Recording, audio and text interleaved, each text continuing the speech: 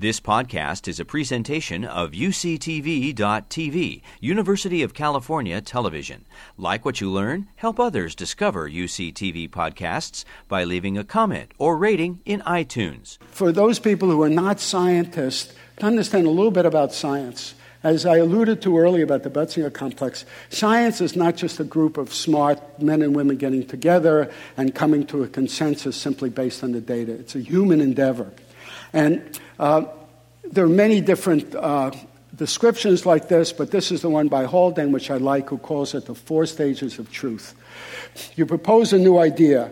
The first thing that happens is the colleagues who have a vested interest in something else say, this is worthless nonsense. That's happened with the pre-Butzinger complex. This is an interesting but perverse point of view.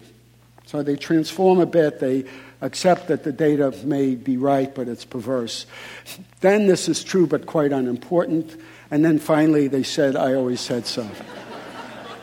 And although it's nice when they get around to this point, they position themselves so they get in front of you, and you want to get your full credit for this. So this happened with the Butzinger complex.